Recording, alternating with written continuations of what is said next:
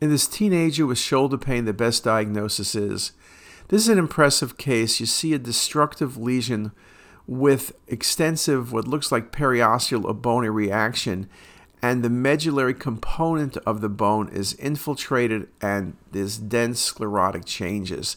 This is an osteoblastic type process.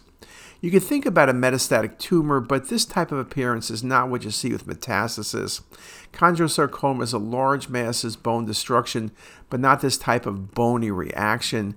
And this is not the appearance of lymphoma. The lymphoma, you can get stress fractures and a periosteal reaction. This is a classic example of an osteosarcoma of the humerus. Very good location, the bony changes, everything gives you the answer of osteosarcoma.